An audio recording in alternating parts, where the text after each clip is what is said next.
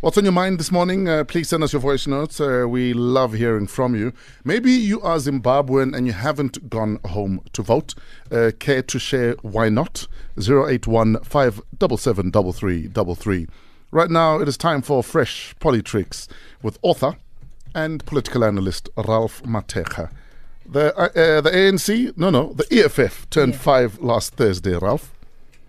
Good morning, Fresh. Good morning to Mpo, Somizi, NG, and everyone in studio. Everybody. Yeah, I mean, it's a momentous time for the EFF. I mean, they've survived this far, and they're turning 5. I think it is a remarkable achievement, Fresh. I'll tell you why quickly. If you look at the statistics, you look at the parties that usually occupy the third position to the ANC and the DA, those parties usually don't maintain the third position election on election, and they tend not to remain quite dominant. But the EFF has been able to maintain it, and I believe that they will remain in the third dominant party come the 2019 election in terms of the electoral base. So I think they've done very well. They tend to actually get what I call a disproportionate influence on the political narratives, on the discourse on policy in South Africa. I mean, if you take into consideration that this is the party that is at about 6.5%, but if you listen to them in the public space, you feel you are listening to a party that is sitting at maybe 41% up there. So I think they've done very well for themselves. The celebration at the weekend, Juju had a lot to say, your views?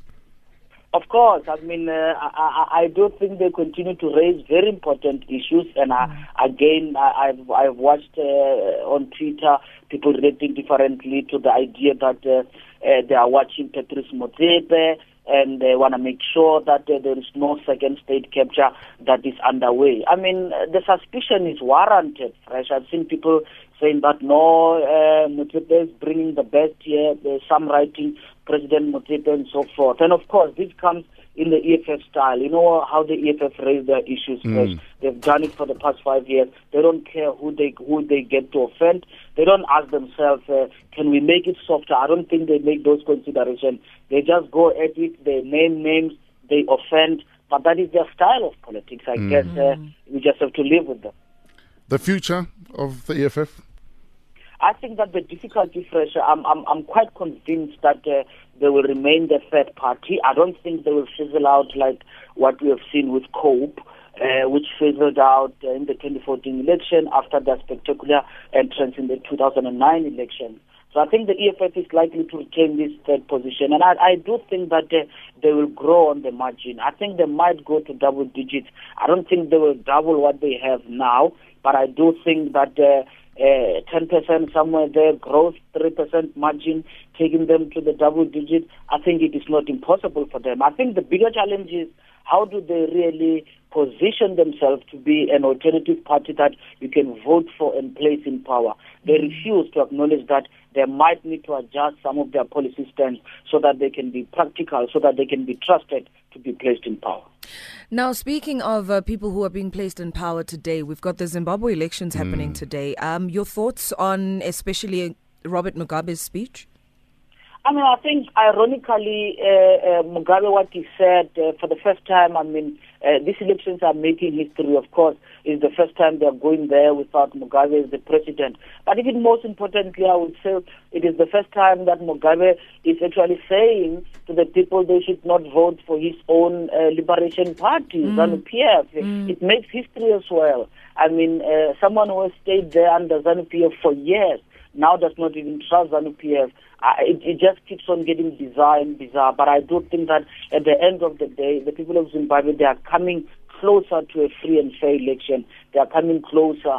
And we know that the opposition, they are raising concerns there, saying that the elections are going to be rigged. But this is the most contested we have seen in Zimbabwe, even more contested than the contentious, I think it was the 2008 elections or so, where South Africa wrote a report that they went, or dominated a report that said they went well. These ones are very much contested, and I think the people of Zimbabwe should be excited about what's happening in their country. 15 minutes after 8, Metro FM is where you're at. We're talking Fresh Politricks with Ralph Mathekga.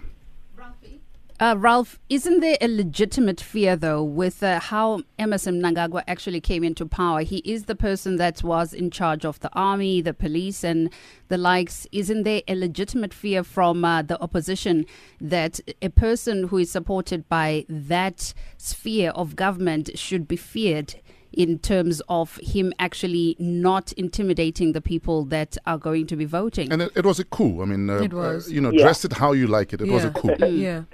Yeah, I mean, you are right. It was a coup, and Fresh, it's been my view, Angie, there, that I thought that they should have refreshed the mandate immediately. If the army did not mean to meddle, they should have allowed for free and fair elections by then, but not allow ZANU-PF to settle in government through a coup and then use its hold on power to try to perpetuate its continued existence. I mean, there is indeed a legitimate fear.